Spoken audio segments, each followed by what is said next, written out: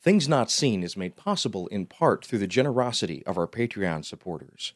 If you'd like to join them, please go to patreon.com/notseenradio. That's patreon.com/notseenradio. Thank you. From PRX, the Public Radio Exchange, and Sandberg Media LLC, I'm David Dalt with Things Not Seen.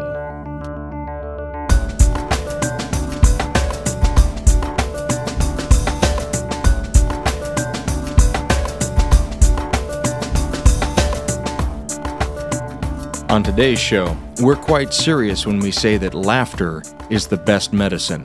We take a deep dive into the subject with Methodist pastor Jason Micheli as we discuss his new book, Cancer is Funny: Keeping Faith in Stage Serious Chemo. He takes us through his battle with the disease and talks about what it taught him, both as a pastor and as a human being. Stay tuned.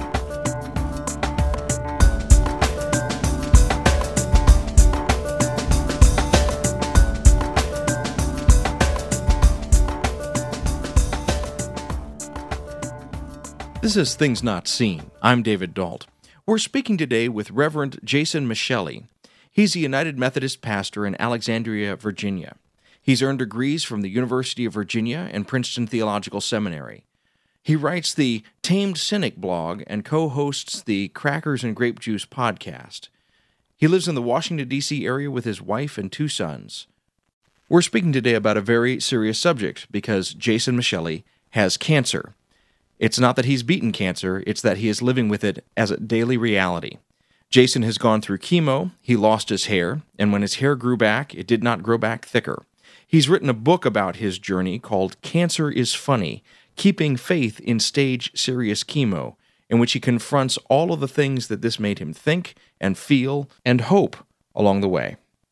Reverend Jason Micheli, welcome to Things Not Seen. Thank you for having me. You're welcome. I will be honest with you, I was absolutely terrified to have this conversation. Why is that? Well, I got your book as a review copy, and the person who suggested that I speak to you, I sort of wrote back to them and I said, I'm not even sure how to begin to address a topic like this with a title like this. So the name of your book is Cancer is Funny. And I'm gonna start right at the basics. You are a person who has lived with and is still living with a cancer diagnosis. That's right. I had surgery in which they discovered a large 11 by 11 inch tumor in my intestine about 2 years ago today, actually. I then completed a year of really intense chemo, and now I'm at the stage where I get 1 day of maintenance chemo a month, but otherwise I'm back to normal.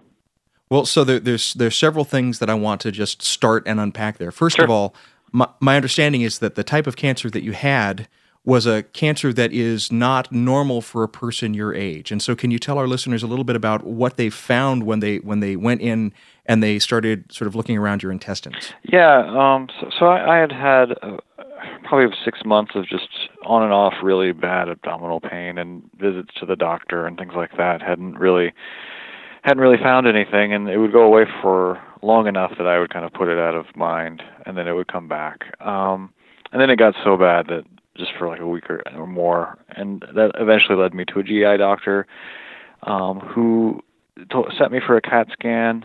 And at the CAT scan, I was told that I would hear back, 5 to 7 business days. And then that evening, I'm getting a "Are you sitting down?" phone call. And so the pain was caused by my intestine telescoping in on itself. And the doctor told me that was likely caused by pressure from a tumor.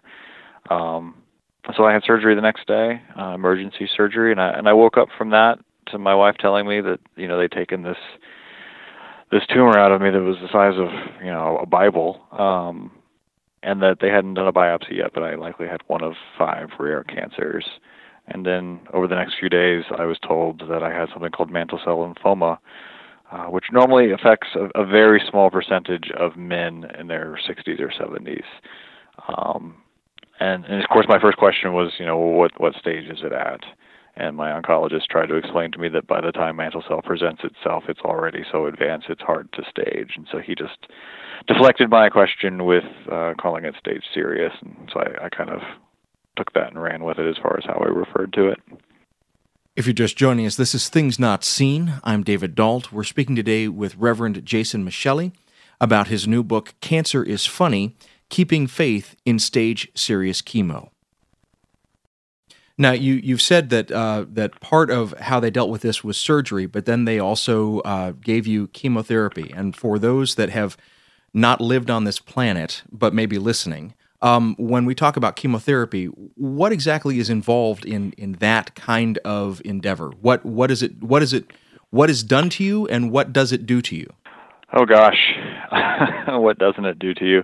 So there's different regimens based on the different sort of cancers that you have. The regimen for mantle cell, the most aggressive regimen is called R-Hyper-CVAD. And so that's a mix of 5 drugs that I would take 1 day per week through a port that they installed into my chest. And so I would do those for a week. And those would have side effects like anemia,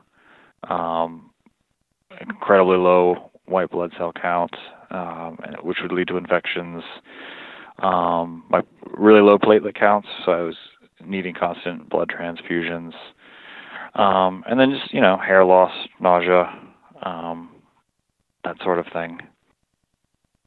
So what I'm hearing you saying is that your body was basically completely medicalized in this process, that you went from having what we would consider sort of a normal American early, sort of late youth, early middle-aged life to having a life that was kind of completely taken over by the attempt to stave off and fight this disease. Is that a fair way of characterizing what happened to you? Yeah, I when I first, as a pastor, I've known, I don't know how many people who've gone through chemo, but it was my first experience with it, and so I did a little research waiting for my first dose in the hospital one night, and so I discovered, that chemotherapy, most of the general chemotherapy drugs that are administered were discovered by accident through chemical warfare in the world wars, and so really it's a mustard gas derived medicine,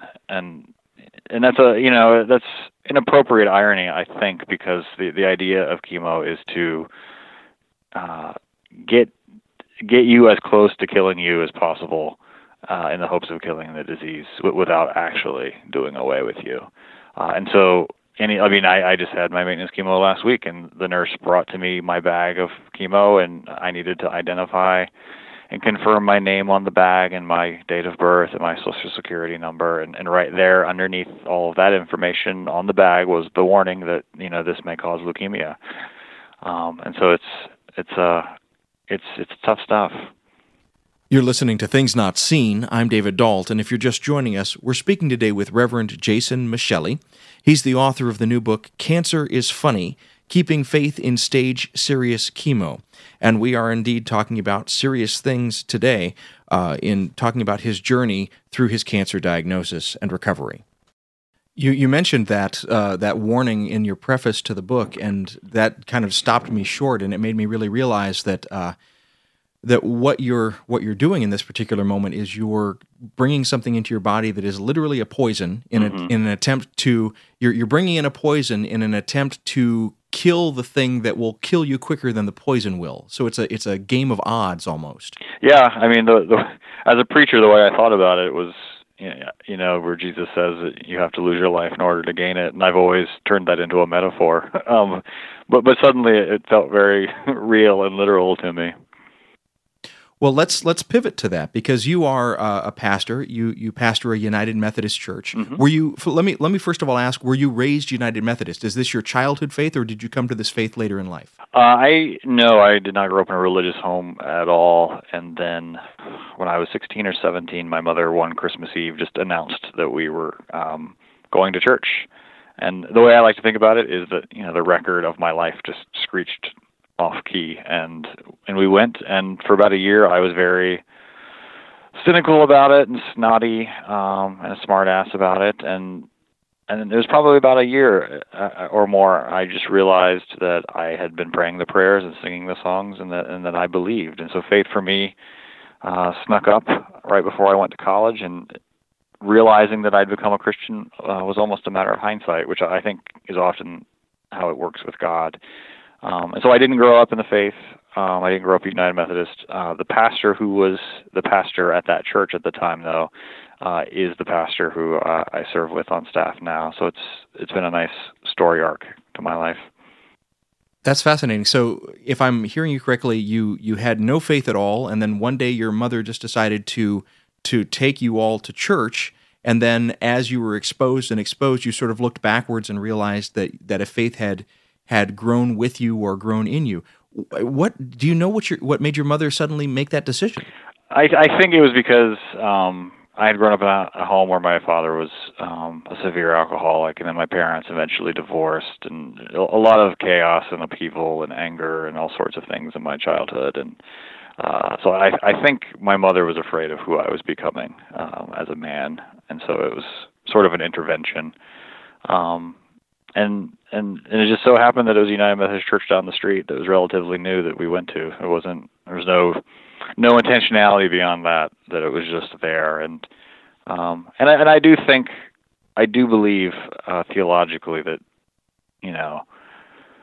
becoming a Christian is learning a language by and large. And so just by being habituated there, I was given a language almost against my will to kind of narrate my experience. And really that's what I've done since I got cancer too, is to explore how this language can navigate my way through suffering. If you're just joining us, you're listening to Things Not Seen. I'm David Dalt. We're speaking today with Reverend Jason Micheli. He's a United Methodist pastor in Alexandria, Virginia, and we're talking about his new book, Cancer is Funny: Keeping Faith in Stage Serious Chemo. We'll be back in a moment. Hey folks, if you've been listening to the show for any length of time, you might have figured out that I'm a bit of an odd mix. I'm lefty and progressive in my politics, and I'm conservative and traditional in my theology. I'm a full gospel, Acts 4 and 5 kind of guy. That's why I'm excited to tell you about a new degree program being offered by my friends at Garrett Evangelical Theological Seminary. It's their new Master of Arts in Public Ministry. Hey, I'm in touch with listeners, and I know a lot of you are serving your communities in nonprofits and civic organizations. Some of you are even on the front lines as activists and organizers. You're trying to make the world a better place. The folks at Garrett want to make this world a better place too, and they know the gospel of Jesus Christ is central to that effort. If you've been wanting to integrate your faith with your work, you'll want to check out their new Master of Arts in Public Ministry. The entire city of Chicago will be your classroom. You'll graduate with a stronger network and a better understanding of how Jesus Christ is speaking to the world of today. Get excited about this. This could be your next step. Go to garrett.edu/MAPM, the initials of Master of Arts in Public Ministry. That's GARRETT.edu/MAPM.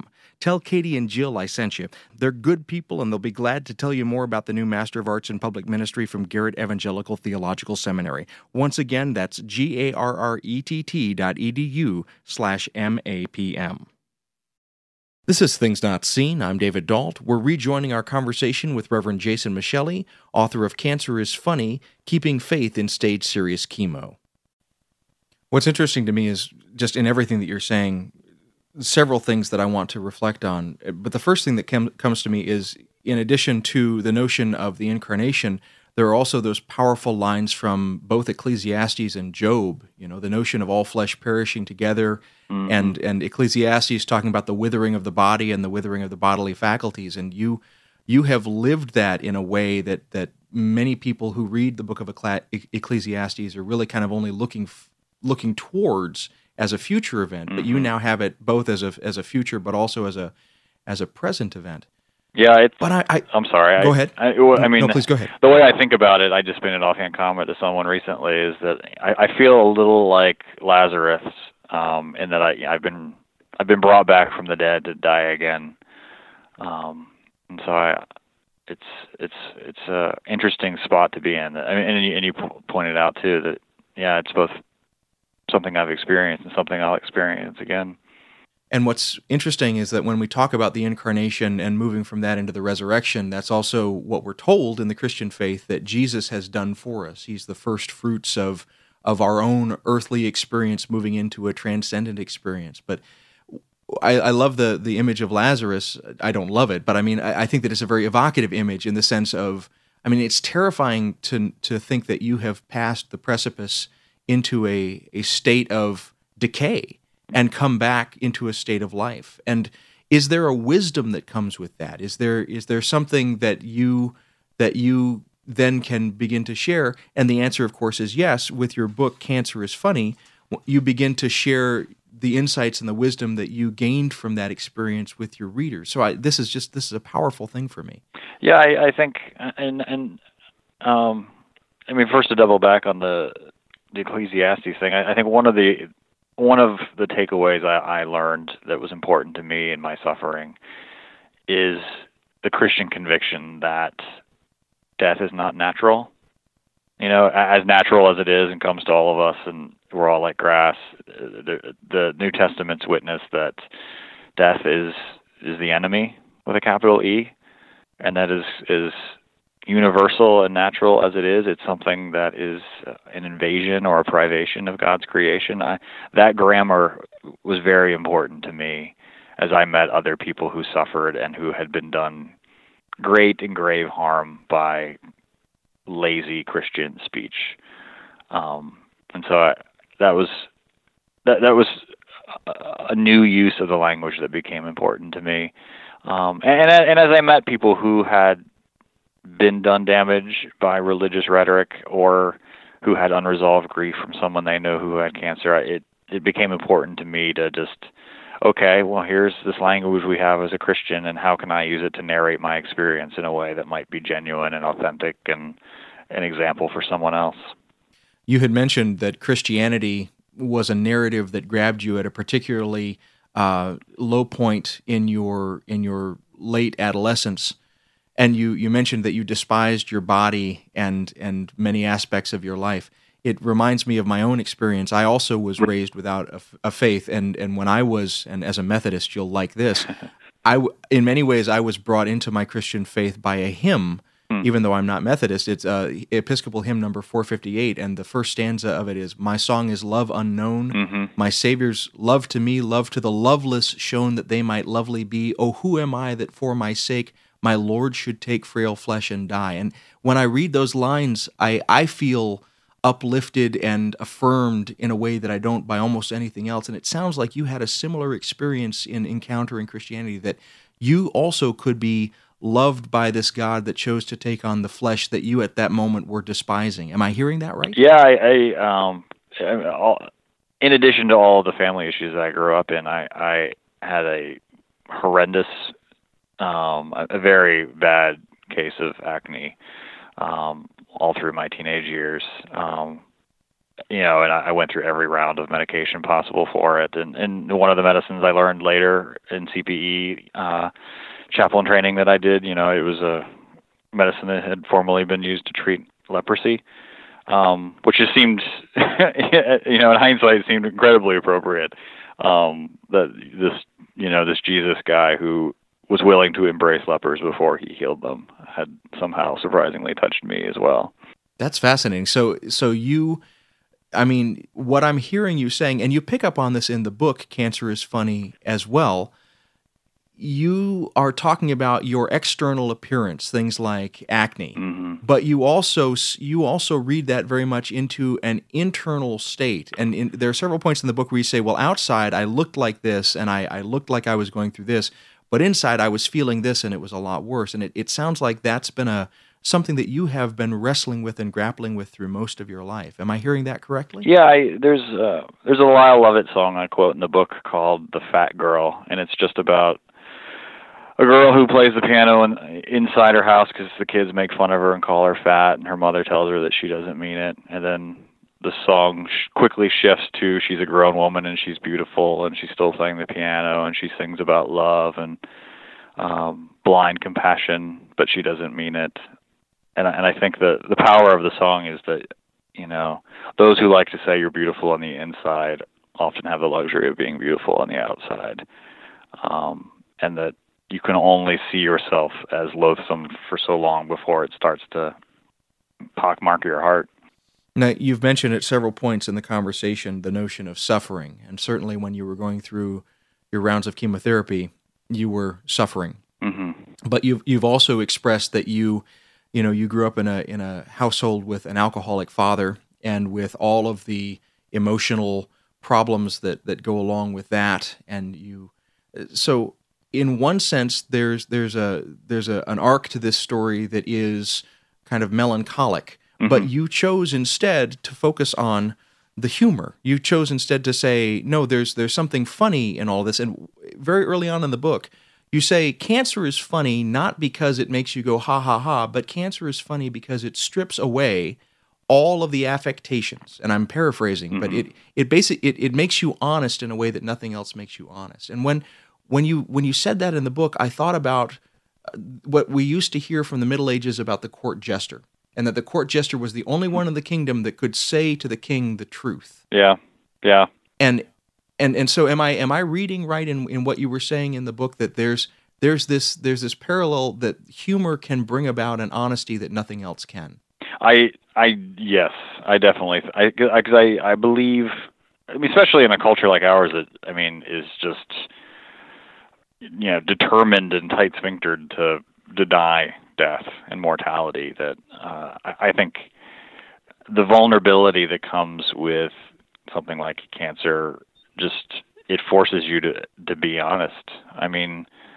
Like I woke up in the hospital, to a team of nursing students who wanted to, learn how to remove a catheter, and so I'm just thrust in this position where, like, okay, well, I guess we're doing this now, and there goes my pride, and this is just the new normal. And so it's, and like what I mentioned before about chemo being derived from mustard gas, that was intended to be used against the Allies. There's an absurdity inherent in the experience of cancer that lends itself to both truth-telling humor and gallows humor. But when you were saying that, since we're talking about Methodism and we're talking about music, the moment when you mentioned the nurses who wanted to sort of observe how a catheter was removed, I thought about the song "Your Body Is a Wonderland." That can't at all be what the songwriter meant, but in one sense, this is what our society does, right? It takes human bodies and it makes them into objects. Yep. And when you enter medical space, you become a medical object for that space, and so you become an object to be fixed, mm-hmm. like a broken car, or you become an object to educate people, like a medical model or a skeleton in a classroom. Yeah. And those experiences, having lived through them, all right, how did that make you think about the experience of your parishioners on a day-to-day basis? Oh gosh, that's a good question. It made me realize. So on the one hand, it made me realize that it's not just about our bodies. And one of the things I complain about in the book in kind of a humorous fashion is how at every stage of my experience and every facet of my treatment, people wanted to probe me with measuring my pain on a 1 to 10 scale, as though human pain is common and universal to all of us. And I think that's a mistake born out of the objectification of our bodies, that we're just these, we're just copies of each other, and we can all be gauged on this 1 to 10 scale, and not realize that pain is interior and unique to each of us. So on the one hand, it made me realize that for my parishioners, when they go through suffering of their own, it's about more than just their body, which I guess is strange for a pastor to realize after 15 years, but it did hit home to me. And then the other part of it too is it reaffirmed for me the importance of the body and of touch, because especially my first week of treatment, and after surgery as well, I would just wake up with these panic attacks, which had never happened to me before, and I wanted nothing more than, just for my wife to be able to lay next to me and reassure me. And because of all the equipment and the industrial hospitalized bed and all that, it just made it impossible.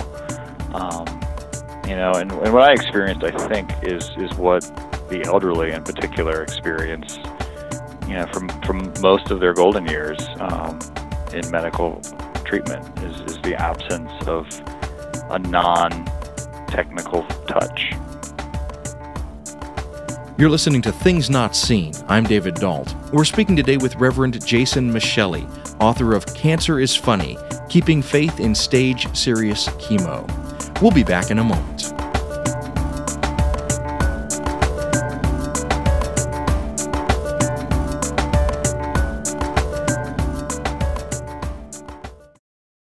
Things Not Seen is brought to you in part by Liturgical Press. Liturgical Press is a trusted publisher of resources on liturgy, scripture, theology, and spirituality.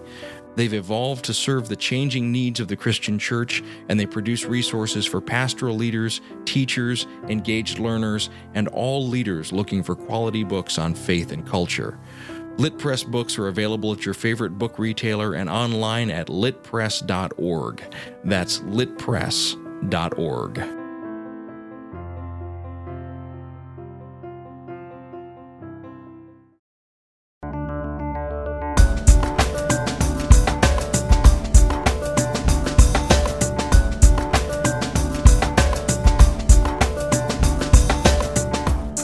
This is Things Not Seen. I'm David Dault. Each week on our program, we bring you a rich conversation about culture and faith. We're speaking today with the Reverend Jason Micheli about his new book, Cancer is Funny, Keeping Faith in Stage-Serious Chemo. You just mentioned that it made you aware of the body, and I heard that kind of in two senses. I heard that both in the sense of your individual physical body, but also there's a way in which the body of Christ is factoring into this, and the whole body of Christ. And it reminded me of a passage that comes midway through the book where you say, cancer doesn't lead you to ask Job's questions any more than faith arms you with Job's answers. What cancer does is thrust you into a community of people you didn't know existed, people who are hurting every bit as much, if not more, than you. Yeah. And that was just, to me, such an arresting moment in the book to realize that you're seeing your experience as a way of opening you to an empathy with people, and you don't share their pain. You don't know what their pain is. You just said it's subjective, but you suddenly understand that they are in pain. Yeah, that's my beef with the book of. And I know the book of Job is a fable, and I can't ask it to do things it's not trying to do. But that there's something problematic that the book of Job is in a sense a one character drama, that it's Job and his suffering directed at God, and yeah, there's some friends in it, but Job never goes to the hospital and sees other people in the ER, and Job never sits in a waiting room and is surrounded by children with a cancer every bit as bad as his. And so I as a pastor, I'm aware of people's suffering. It's just, when I wasn't receiving chemo, I was at the doctor every day for blood tests and transfusions and all sorts of things. And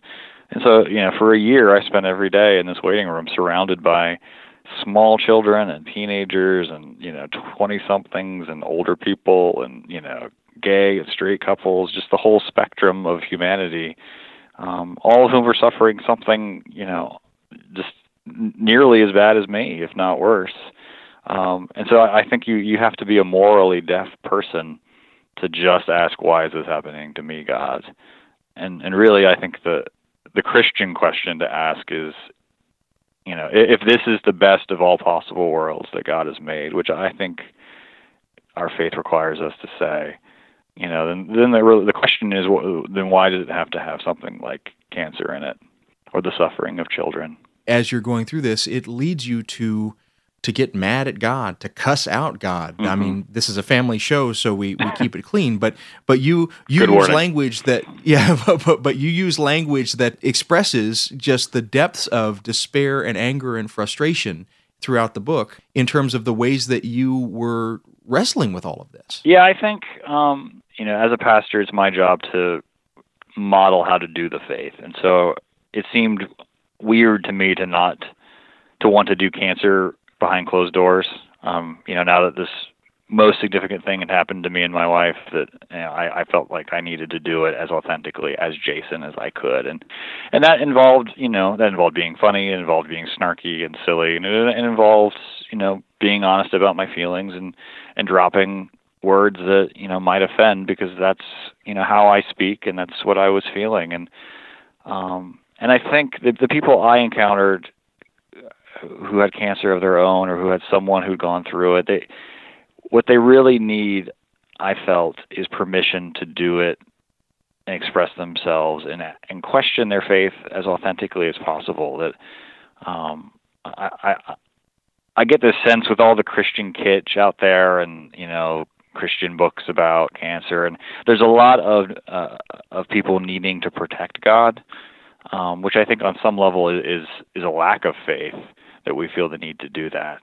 And so I wanted, I think I'm not going to protect God. I'm going to, let God have every expression that comes to me, and trust that I don't need to make things come out right. And in doing so, I think, we have an entire book of Psalms, and a good number of them are the Israelites expressing their rage and their doubt and their despair in the most visceral type of language.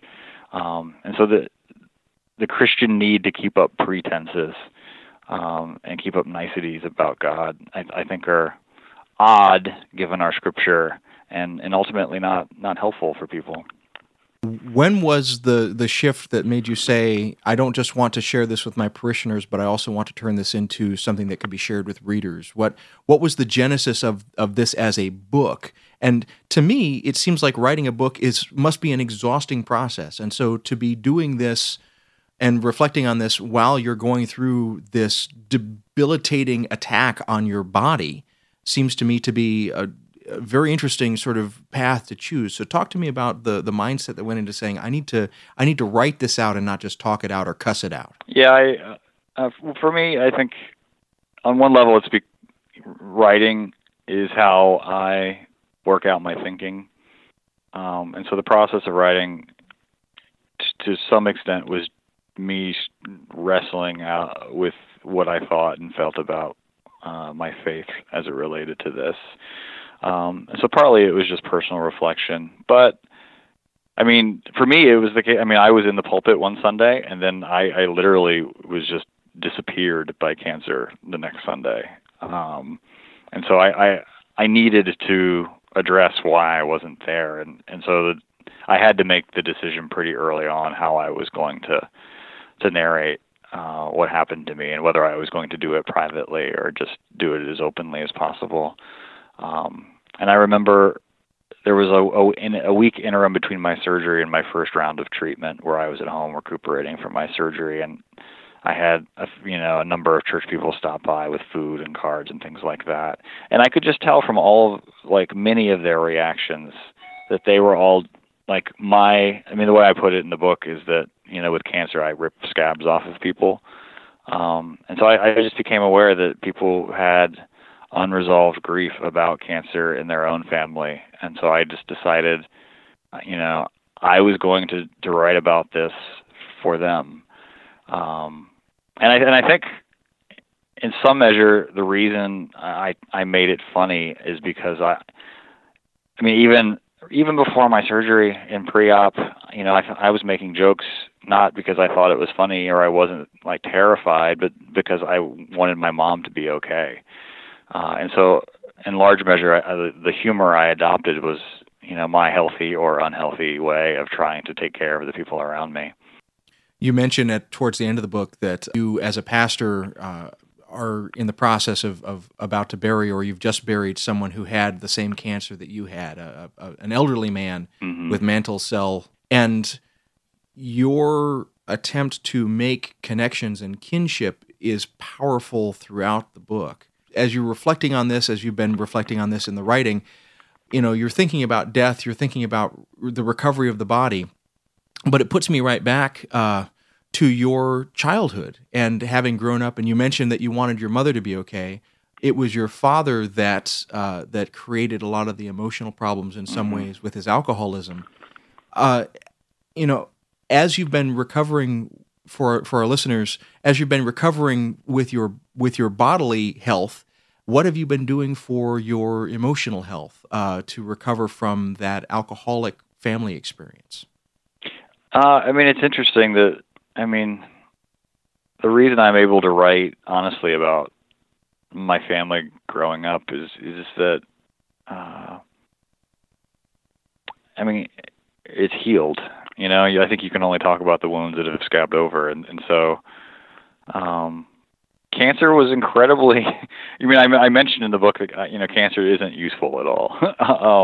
There's, no good that comes from it. But cancer was incredibly useful in pushing all of the baggage I had with my dad to the side, and really putting things into scale.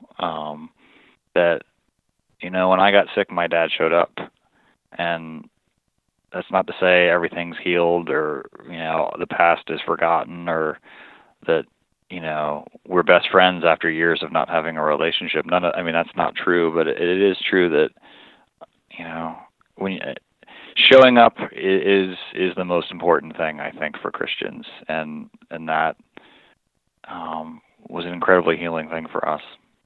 I love that phrase that showing up is the most important thing for Christians. I'm told from reading Christian history that when the plague came in the Middle Ages, it was often the Christians that stayed in the cities to tend to the sick. Mm. And so in the midst of this experience, did you have saints? You mentioned the people that brought you food, but who were some of the people that really helped to bolster your spirit through this journey of healing? Yeah, it's, so I dedicate the book to a guy named Dennis. He's the one who brought me into the faith as a teenager, and he's my boss now, even though I do all the work. And he was the first person I called when I found out that, right after I got the "Are you sitting down?" phone call. I called him first because I didn't know how to break the news to my wife or my mother, and I needed someone that I could trust to do so. And so I called him first, and he was at our house that night, and he was there when I had surgery that morning, and he sat with my wife, and he was there when I woke up, and so I can't imagine having gone through this without him.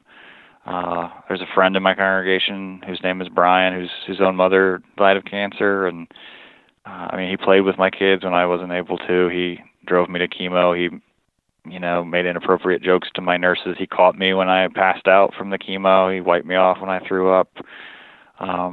There's a number of people like that. I don't know if I say it in the book, but the way I think about it is that a lot of these people in my congregation robbed me of my cynicism. That I got to see firsthand that they really are imperfect but committed Christians. If you're just joining us, you're listening to Things Not Seen. I'm David Dault. We're speaking today with the Reverend Jason Micheli about his new book, Cancer is Funny. We'll be back in a moment. Hey there, everybody. If you've been following my exploits, you realize that I have a great interest in faith and science issues. And that's why I'm happy to tell you about some new friends that I've made, the Zygon Center for Religion and Science at Lutheran School of Theology in Chicago. Now, why I'm excited about these folks is because every semester, in the fall and the spring, they put on what they call an advanced discussion series or an advanced seminar, and they take some topic that is important in the world of science, and they put it through a lens where they bring both scientists and theologians and New Testament people and people that talk about the various aspects of religion to talk about that subject. And so this fall, they're going to be doing a series on cancer. I know, heavy subject, but they're going to look at cancer from all different angles. Some of those angles are going to be scientific, and they're going to bring in cutting-edge theologians and religious thinkers to also talk about it. I'm very excited about it. I hope that if you're in the Chicago area, you feel free to stop by. It's on Monday nights from 6 to 9 p.m. at the Lutheran School of Theology in Chicago, down here in my neighborhood in Hyde Park. That's the Zygon Center for Religion and Science. You really should check them out. They are awesome. Now, to find out more, go online to zygoncenter.org.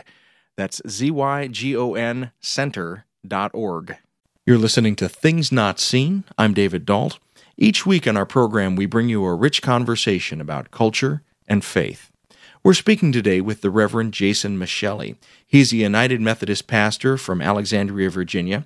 We're talking about his new book, Cancer is Funny, Keeping Faith in Stage Serious Chemo, published recently by Fortress Press. Well, as a pastor and as a person who thinks with theological reflectivity, what do you do with comments like that? Like, God is doing this to you for a reason, or God is putting you through this for a reason, and how should we respond when people feel the need to have that kind of sickly sweet, that kind of berry-flavored covering over the chalky barium? I think there's different responses that I could give to that, but I think too often the tendency is to not push back against that and to just want to empathize with the person who's giving it. And maybe before I got sick, that would have been my tendency, just to kind of vaguely nod and let that person have their own theology. But now that I've experienced firsthand what could have been theologically damaging to someone else without a seminary degree, I think Christians need to be strong enough and savvy enough to call BS on things like that, because cliches like that say that God uses suffering for some good end completely run against the grain of the story that we have. Because, the God we believe in Jesus Christ, takes on suffering and suffers it. That doesn't dole it out to people for any sort of, providential ends. And so like when people would tell me things like that, I would, if God does do that, then that's great. I don't believe in him. I think I think you have to be as bald as that, because there's a very real sense for me in which the gospel is at stake in that. I think that that's true. And you mentioned earlier in the conversation that you would kind of let God have your anger because God was strong enough to take it and you weren't trying to protect God. I think that what I'm hearing you saying is that we also have to trust that Christians and Christian faith should be strong enough to take the truth of this, and that we shouldn't be afraid to speak about suffering in its honest reality. You call it the bald sense of it. I mean, it's there. But it scares people, and we have I'm sorry. Go ahead. No, I say in the book, but I believe it is just one of my core convictions that the meaning of the cross is that there is no meaning. God suffers the cross. We put God on the cross, and God responds to it with Easter. There is no good of suffering other than the fact that God redeems it. And I really do believe that God doesn't give us an explanation for suffering. God gives us a community of care called the church. And so I get that people want to have an answer and that they want to have an explanation. I just think Christians need to be the people who insist that, that need to have an explanation, is idolatrous, and we have to resist succumbing to it. If you're just joining us, this is Things Not Seen. I'm David Dalt. We're speaking today with Reverend Jason Micheli about his new book, Cancer is Funny, Keeping Faith in Stage Serious Chemo. So you call it idolatrous. You mean that we make a God of comfort and a God of safety? I mean that if there is an explanation behind suffering other than the one given to us in Jesus, then that's what we should be worshiping. I think that's well said. Because not to be, but I think there's something about in the mainline churches, especially in my experience, we have esteemed being pastoral to being like the virtue above any other virtue, and I don't think it's inappropriate to be pastoral, but I do think that it's not appropriate to just jettison the whole plot of the gospel story in the name of being sensitive to someone else. And the plot of the gospel story is the man dies. Yeah. Yeah, I mean, it's just silly to think that like we're going to get out of life any better than Jesus did. But you remember that when Jesus has what's called the little apocalypse, and I forget which gospel it's in, but he says to his core group of disciples, "Hey, no, I've got to go to Jerusalem and I've got to die." And their response is immediately like, "Stop talking about that. Don't say that." Yeah, yeah, and one of the things I noticed, when I writing the book is that in the foot washing scene in John's gospel, where Peter resists the foot washing, that like there's one level where Peter doesn't want Jesus to have to stoop to this role of a servant. That's in the story, and that's what every preacher always preaches on.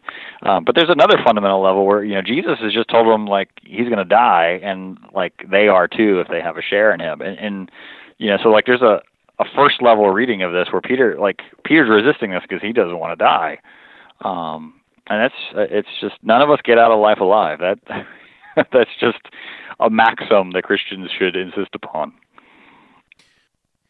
So are you okay? Yeah. Okay.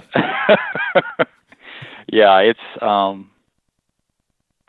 I mean, the way I think about it is, there's nothing true of me that isn't also true of you, David. It's just I'm a little more hyper aware of it, and it's every day is different.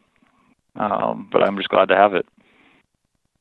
You mentioned that well, at the end of the book you talk about it as the gravy, that it's and it's the stuff that's extra to the meal, but it's what makes the meal so good. Yeah, I think I got that from Raymond Carver or something. I think Raymond Carver had been a severe alcoholic most of his life, and then towards the end of his life was able to like kick the bottle, even though he only had a little bit of time left, and I think he referred to like the time he did have left as gravy, and then that's kind of how I feel. Like, I mean, you could say it's borrowed time, or you could just say that's recess. Well, Jason Micheli, I will just tell you that this was a book that I did not want to read, and then that's why you're not on the dust jacket. And then I read it, and I was moved by so much of it. And talking to you has been just a wonderful expansion on what I learned from the book. And thank you. I can't even begin to imagine what it's like to not only have lived through this, but then to put yourself in a public spotlight where people like me come up to you and ask you questions about it. Thank you for your graciousness and sharing from your experience. And I wish you the very best in what is, for all of us, an impossible situation, but as you said, it's acutely so. Thank you. Thank you so much. Thank you. We've been speaking today with the Reverend Jason Micheli. He's a United Methodist pastor in Alexandria, Virginia. He earned degrees from the University of Virginia and Princeton Theological Seminary. He writes the Tamed Cynic blog and co-hosts the Crackers and Grape Juice podcast. He lives in the Washington, D.C. area with his wife and 2 sons. We've been talking about his new book, Cancer is Funny, Keeping Faith in Stage Serious Chemo, published by Fortress Press. Things Not Seen is produced by Sandberg Media, LLC. We're distributed nationally by PRX, the Public Radio Exchange. Today's show was recorded and edited at the William Adams Studios here in Hyde Park in South Chicago, overlooking beautiful Lake Michigan. Our theme music is composed by Gene Kija. D.F. Edison engineered the show, and David Dault did the editing. Our staff includes Travis Abels, David J. Dunn, Natasha Alford, and Alexander Badenoch. You can follow us on Twitter at Not Seen Radio. Visit us on Facebook and like our page to receive regular updates about the show and find out more about upcoming guests. That's facebook.com/thingsnotseenradio. And you can sign up for the free podcast, listen to old shows, send us an email, and learn more about our guests if you visit us on the web at thingsnotseenradio.com. I'm David Dault, and we'll be back next week with more conversations about culture and faith. Please join us.